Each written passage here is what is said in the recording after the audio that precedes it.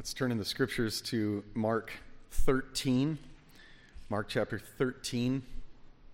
This is the second book of the New Testament, and we're nearing the end. We've been actually studying this book for 3 months now, and according to the plan, we have about a month to go. As we've read the gospel according to Mark together, we have, I think, consistently encountered a powerful portrayal of Mark when he conveys that Jesus is the Messiah. He's God's chosen king to rule forever on earth. Mark, of course, is basing his written portrayal on Peter's verbal explanations. The two of them, when this book was being written, were church planting teammates in Rome. In the past few weeks, we've actually crossed the turning point in the book. That was at chapter 8, about halfway through. There was a turning point. Once the disciples, over the first 7 or 8 chapters, had grasped that Jesus was the Messiah, they grasped that truth because Jesus just repeatedly displayed his power over creation, his power over Satan, his power over sin, his power over death. They become convinced that he is God's chosen king. As soon as they get it, he starts teaching them the second major lesson. Not who he is, but what he's come to do. And that second major lesson, you see it once in chapter 8, once in chapter 9, once in chapter 10. It sounds like this. Jesus says to his disciples, "We're going to Jerusalem, and there the Son of Man," which is a title for the one who's going to rule forever on earth.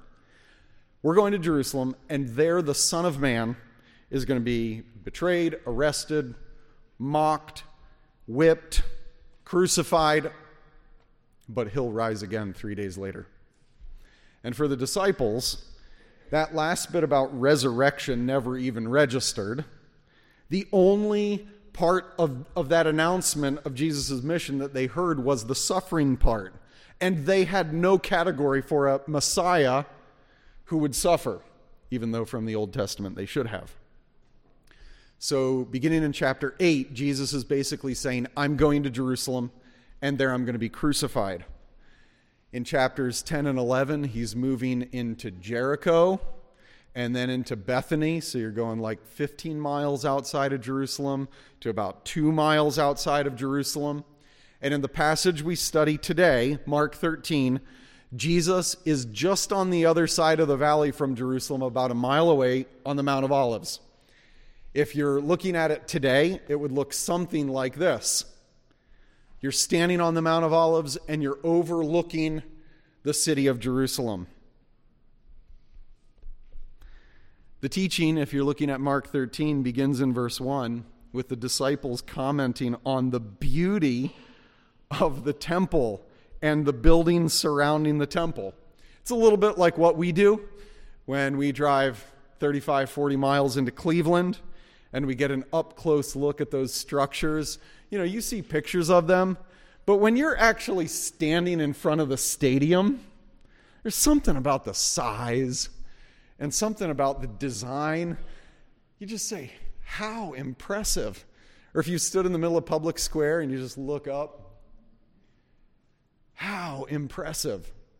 It's exactly what the disciples are doing here as they overlook the Temple Mount from the Mount of Olives. There was actually an artist about 150 years ago who attempted a rendering of what it might have looked like in the disciples' day. One scholar just describes it like this. It was a mountain of white marble decorated with gold. That's what dominated the Kidron Gorge. It was an object, he says, of dazzling beauty. These disciples are standing less than a mile away. They're just saying, how impressive. That's where the reading picks up. Mark 13, and as he came out of the temple, one of his disciples said to him, "Look, teacher, what wonderful stones and what wonderful buildings." And Jesus said to him, "Do you see these great buildings? There will not be left here one stone upon another that will not be thrown down." Another scholar, J. Simmons, just writes, If Christ's prophecy about the destruction of the Herodian temple referred to the temple property or even to the entire block of buildings within that outer enclosure, no prophecy of Scripture has been fulfilled more literally. It would be destroyed. Verse 3, and as he sat on the Mount of Olives opposite the temple, Peter, James, John, and Andrew asked him privately, "Tell us, when will these things be, and what will be the sign when all these things are about to be accomplished?" Jesus began to say to them, "See to it that no one leads you astray. Many will come in my name, saying, 'I'm he,' and they'll mislead many. They'll lead many astray. When you hear of wars and rumors of wars, don't be alarmed. This must take place, but the end is not yet. For nation will rise against nation, and kingdom against kingdom. There will be earthquakes in various places. There will be famines. These are but the beginning of the birth pains." Jesus is describing the immediate future and really what will characterize the entire future until the end when he returns. And it's going to be characterized by wars, earthquakes, famines, pretend messiahs. If you say, what do you mean pretend messiahs? Well, you're either talking about like political insurrectionists claiming to be world ruler, or religious leaders who are saying, "I'm God's chosen who's going to rule forever." Exactly like Jesus says, history has been full of all these sorts of labor pains, including today. And then he describes in verses 9 to 13 how his disciples are going to endure and advance the gospel even in the face of persecution. Verse 9, "But be on your guard, because they're going to deliver you over to councils. You'll be beaten in synagogues. You'll stand before governors and kings for my sake to bear witness before them. And the gospel must first be proclaimed to all nations. And when they bring you to trial and deliver you over, don't be anxious beforehand what you are to say, but say whatever is given you in that hour. For it's not you who speak, but the Holy Spirit. And brother will deliver brother over to death, and a father his child. And children will rise up against their parents and have them put to death. And you'll be hated by all for my name's sake, but the one who endures to the end will be saved." This is not saying that you earn your salvation by your endurance. Salvation is not earned at all. It's a gift. It's grace. But what Jesus means here is that genuine faith, the way you know the real thing, is that it has the quality of endurance. It endures things like family ostracism, even martyrdom. If your faith doesn't have the quality of endurance, it's not the genuine thing. It's not saving faith. And in verses 14 to 23, Jesus describes what will happen when his disciples witness the decimation of Jerusalem. "But when you see the abomination of desolation standing where he ought not to be," Mark says, "let the reader understand." Hint, hint. "Then let those who are in Judea flee to the mountains, and let the one who's on the housetop not even go down, nor enter his own house to take anything out. Let the one who's in the field not turn back to even take his cloak. Oh, for women who are pregnant and for those who are nursing infants in those days. Pray that it won't happen in winter. For in those days there'll be such tribulation as has not been from the beginning of creation that God created until now and never will be. And if the Lord had not cut those days short, no human being would be saved. But for the sake of the elect, whom he chose, he shortened the days. And then if anyone says to you, 'Look, here's the Christ,' or 'Look, there he is,' don't believe it. Because false Christs and false prophets will arise and perform signs and wonders to lead astray, if possible, the very elect. But be on your guard. I have told you all things beforehand." Jesus says, I am describing to you that a time is coming when the temple in Jerusalem will be desecrated and political insurrectionists will abound. And he essentially says, in that day, you're going to need to flee immediately into the mountains. Verse 24, "But in those days, is really the climax of Jesus' words. After that tribulation, the sun will be darkened, and the moon will not give its light, and the stars will be falling from heaven, and the powers in the heavens will be shaken. This astronomical phenomena that he describes here in these few verses, it may very well be changes in the heavens. Or it could be, like you see 30 times in the Old Testament, descriptions, figurative descriptions of war, of human wars. I think it's probably both. But in the middle of this tumult, international warfare, even physical astronomical phenomena. Verse 26, then they're going to see the Son of Man coming in the clouds with great power and glory. And then he'll send out the angels and gather his elect from the four winds, from the four ends of the earth to the ends of the heavens. Now, from the fig tree, learn its lesson. As soon as its branch becomes tender and puts out its leaves, you know that summer's near. So also, when you see these things taking place, you know that he's near, at the very gates. Truly I say to you, this generation will not pass away until all these things take place. Heaven and earth will pass away, but my words will not pass away. Verse 31 there is an implication that Jesus is God. His words are God's words, because everything he says will certainly come to pass. Then Jesus gives his final word of pastoral application. He says, date setting is foolish. Rather than trying to guess when it's going to happen, Jesus just says, live all the time with faithfulness to the responsibilities I've given you. Verse 32, but concerning that day or that hour, no one knows, not even the angels in heaven nor the Son, but only the Father. Be on guard. Keep awake. For you do not know when the time will come. It's like a man going on a journey. He leaves home, puts his servants in charge, each one with his work, and he commands the doorkeeper, stay awake.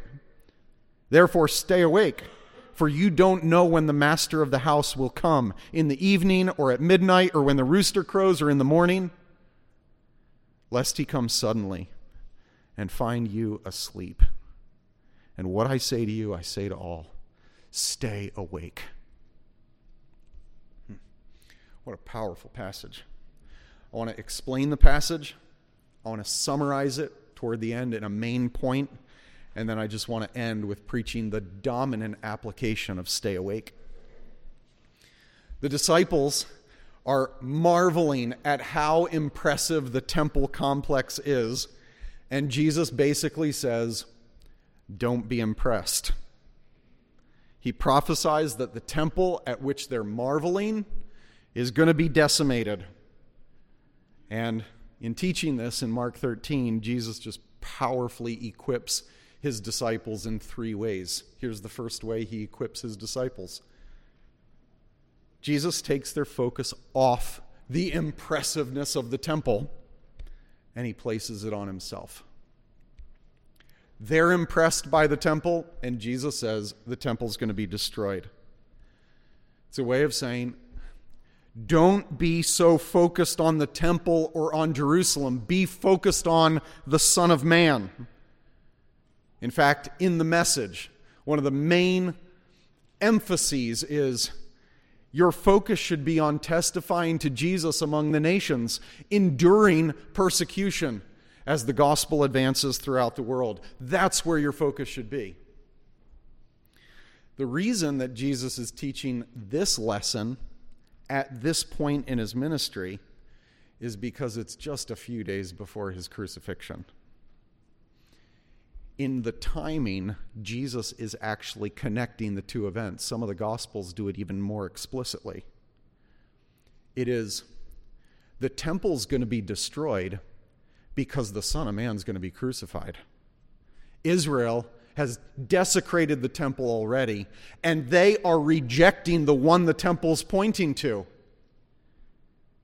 The next two chapters, Mark 14 and Mark 15, describe in detail the rejection of Jesus and how he was abominably sentenced to death.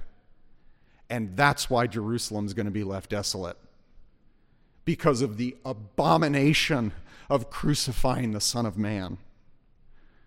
Jesus connects the two events and he says, I want your focus to be off of the temple. I want it to be on the one the temple was pointing toward.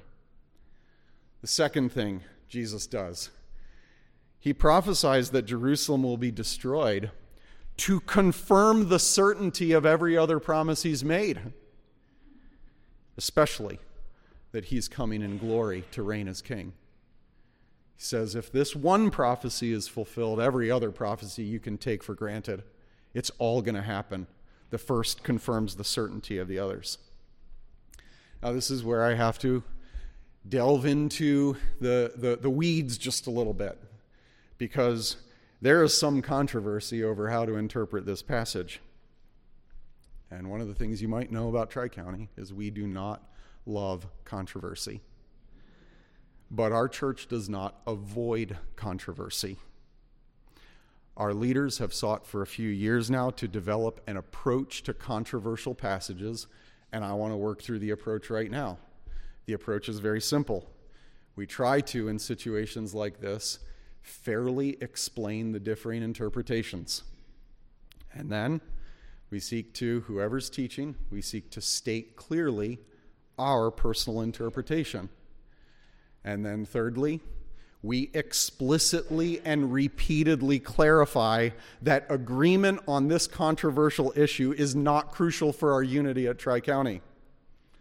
Just like we all don't have to agree on whether it's wise to trick or treat, or whether it's wise to take a job that requires you to work on Sunday, or whether or not the government should change daylight savings time. Actually, the government needs to do away with daylight savings time. And if you're here and you think that we should keep the time change, you can't be a member here, okay? No, we don't have to agree on these things, right? We don't have to agree on every detail of prophetic interpretation. And then, lastly, so after we've fairly explained the interpretations and stated our point and repeatedly said this is not crucial to our unity, we try to show the application for the believer that really the interpretation does not affect the application. All of us come away with the same application, and the issue is certainly that in this passage. The prophecy of Mark 13 is difficult to interpret. I've used throughout this study, one of the commentaries I've used is William Lane's commentary.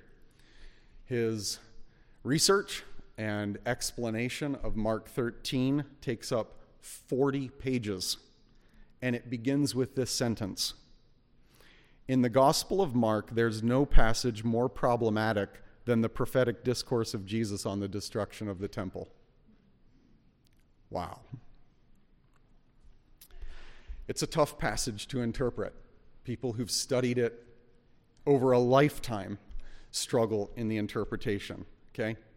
The biggest controversy in the passage has to do with when the temple will be destroyed, has to do with when verses 14 through 23 is fulfilled. Jesus there describes how the abomination that causes desolation is going to be set up in the temple, and it's going to force the Jews in Jerusalem to flee to the mountains and seek for safety outside the country. When does that happen? Well, the language that's being used is actually language from 500 years earlier from the book of Daniel, and the most clear instance in history of the abomination of desolation took place 200 years before Jesus, almost 200 years before Jesus, when a Syrian king named Antiochus IV entered the temple, sacrificed a pig on the altar, and placed a statue of himself inside. Jews today still celebrate Hanukkah, and in celebrating Hanukkah, they're celebrating the heroic efforts under the Maccabean family to take the temple back from Antiochus IV and the desecrations he caused there, and they rededicated the temple to the Lord. Hanukkah is the celebration of the temple's rededication from about 200 years before Jesus. Here, Jesus is saying, an abomination that causes desolation, that one like what happened 200 years ago, is going to happen again. That's what he's saying. The controversial question is, when? And there are two major ways of viewing it, okay? Two major ways of viewing it. One is that it was destroyed in the disciples' lifetime. It is between 66 and 70 A.D.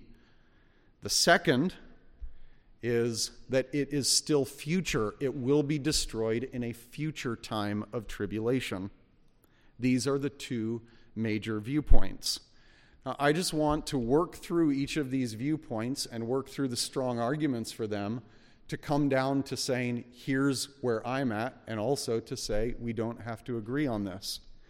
The first view, that it happened in AD 70, has a few strong arguments. The first argument is that Jesus seems to be speaking directly to his listeners using you and your.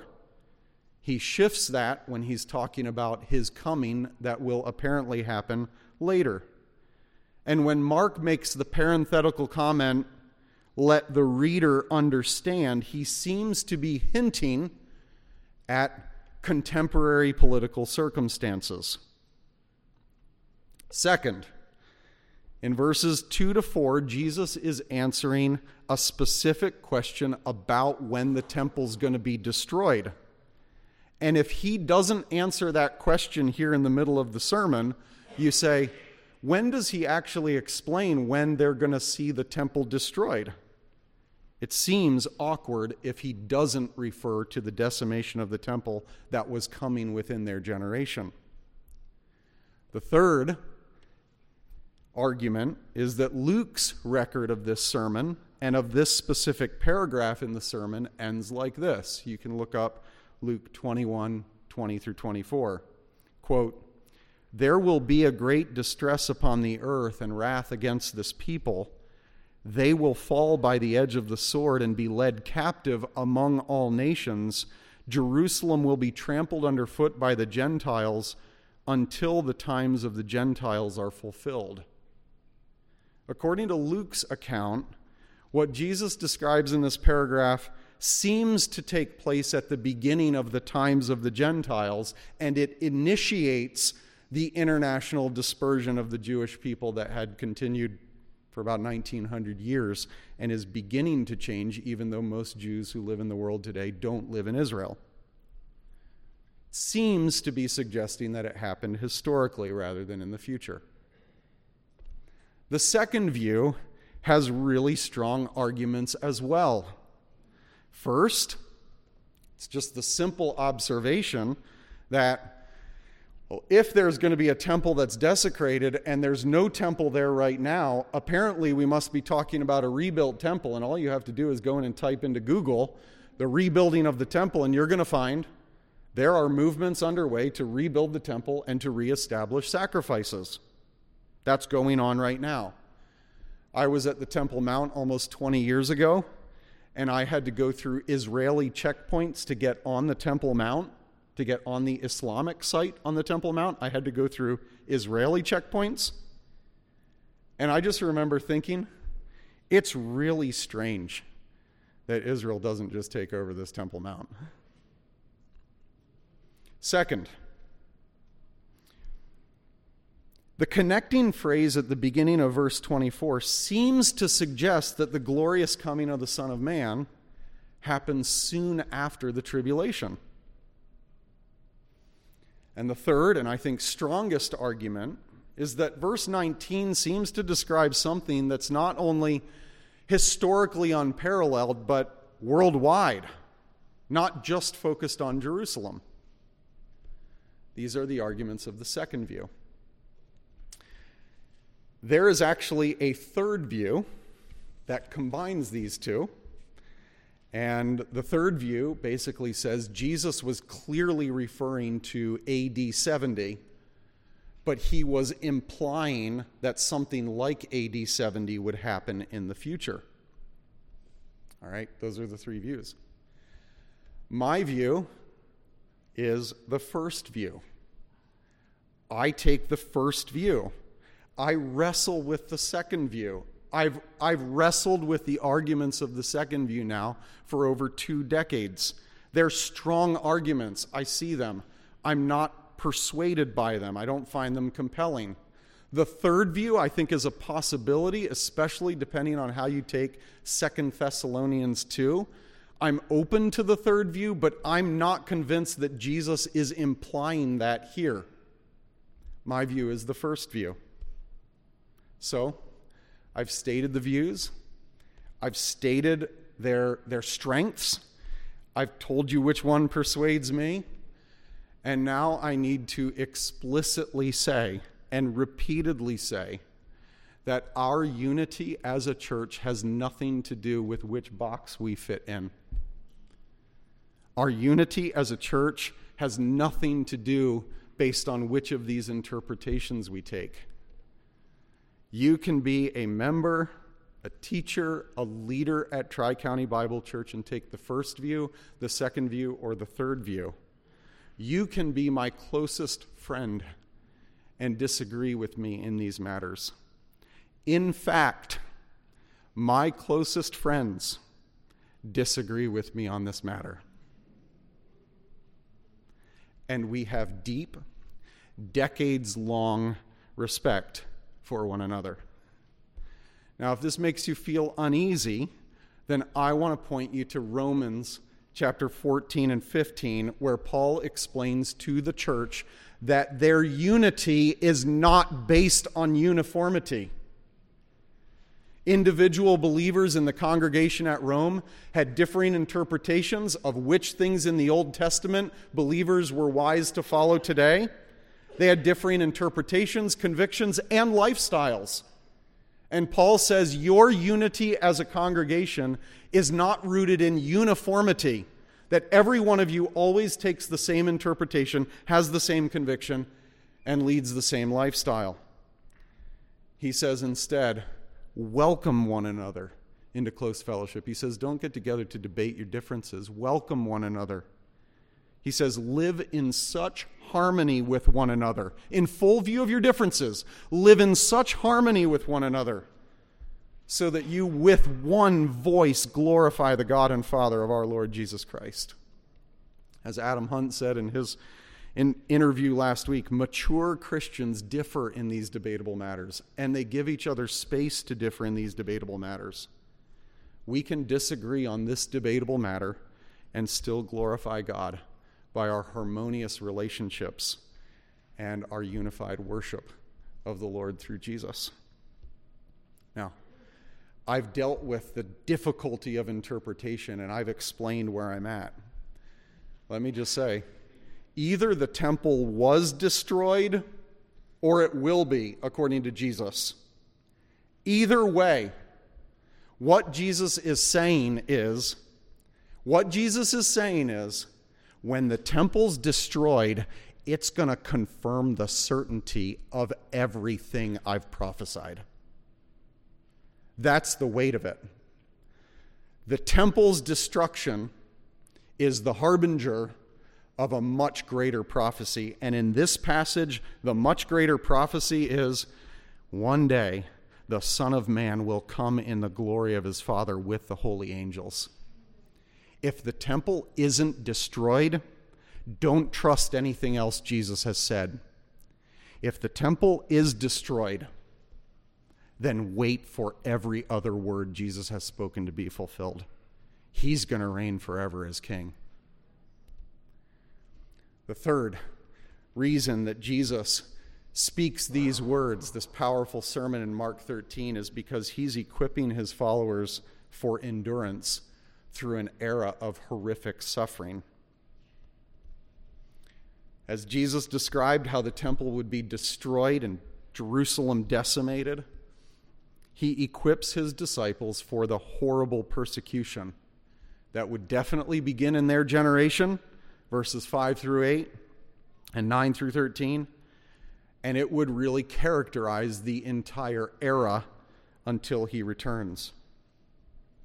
Jesus describes some sufferings that are common to all people, like false teaching. You don't have to be a Christian to face the temptation of deceptive false teaching. International conflicts. This grieves everyone, whether you're a Christian or not. Natural disasters, same thing. These are sufferings common to all humanity. But there are some sufferings that Jesus describes, especially in verses 9 through 13, that are unique to Christians. Legal confrontations for your faith in Christ. Physical violence because you're a Christian. Family ostracism and betrayal because you're a Christian. And yet Jesus indicates very soberly through it all, his disciples are going to endure. Their commitment to him is stronger than anything persecution can rip away. So in describing the future, he equips us for suffering. Jesus' main point I would put like this: the enduring faithfulness of every disciple is fueled by the certainty of the King's glorious return. The enduring faithfulness of every disciple, to state it negatively, it's not shaken by all of the international conflict or the relational betrayal. Instead, it is fueled by the certainty of the King's promise that he's going to return in glory. This is Mark 13. This is the essence of, if you step back and say, what's going on from a 50,000-foot view? Jesus is saying the faithful endurance of every disciple is fueled by the certainty of the King's glorious return. So how should we apply it? Well, Jesus speaks the primary application repeatedly, beginning in verse 32. Verse 33 says, be on guard, keep awake. You don't know when Jesus is coming back. Last two words of verse 34. Our Master has commanded us to stay awake. Verse 35. Therefore stay awake. Verse 37. And what I say to you, I say to all, stay awake. We have to get the point. According to the illustration that Jesus uses in verses 34 and 35, staying awake is like a doorkeeper. He's the homeowner and he's going on a trip. And he says, I don't want anyone breaking into the house. So you need to stay awake. The illustration is of a servant who faithfully fulfills his master's command. So on the flip side, falling asleep refers to a servant who ignores the homeowner's instructions, and he lives like his master's authority doesn't really matter. Master's gone, I can live however I want. That's what it would be to fall asleep, to ignore the master's authority and his instructions. So in the Christian life, not staying awake or falling asleep refers to something like just ignoring Jesus' instructions for what you do with your anger, or what you do with your cruel words, or what you do with your lying, or what you do with your unforgiveness. What my master says doesn't really matter. He's gone. That would be falling asleep on the job. You've been given responsibilities regarding what to do with your anger and what to do with your unforgiveness. Falling asleep on the job would refer to ignoring Jesus' sexual ethic, saying, I want to live for what pleases me right now. It's just too hard. I'm going to give in. Or it would refer to ignoring Jesus' church. I don't want to have anything to do with Christians. They're too hard to get along with.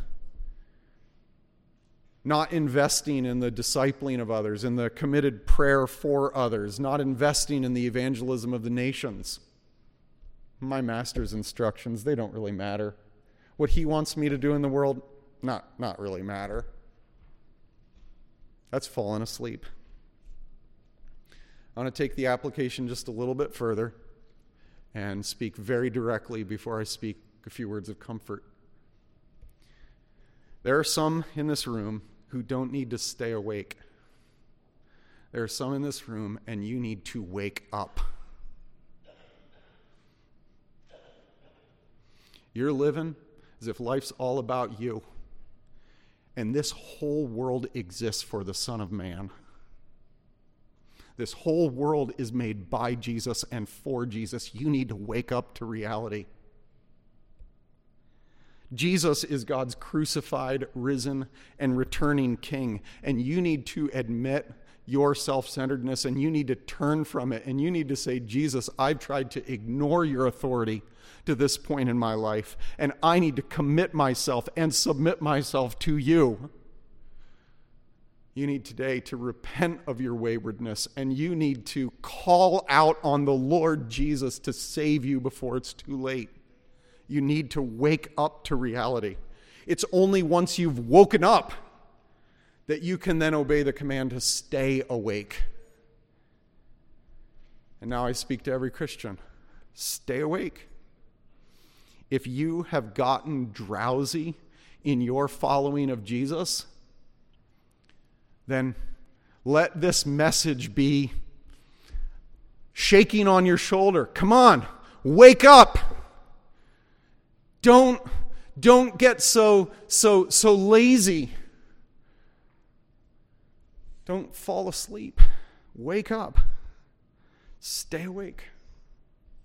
Now, we must not forget that Mark 13 is moving toward Mark 14 and Mark 15 and Mark 16. So in Mark 13, Jesus tells his disciples, stay awake. But you know what happens in the garden in chapter 14? Both literally and figuratively, the disciples fall asleep.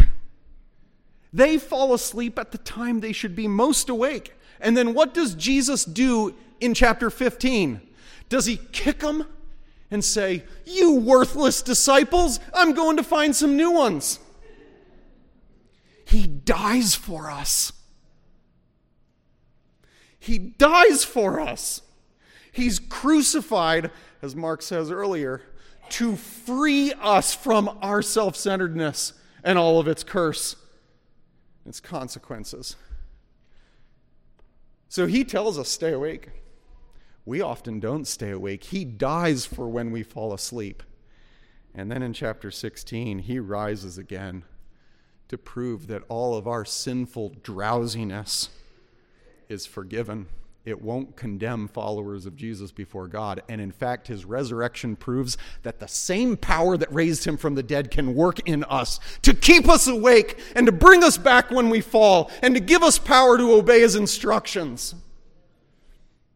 The power that raised Jesus from the dead is at work in us. By his Spirit, there is power to get back up if you've gotten drowsy. There is power to stay awake and to keep on track.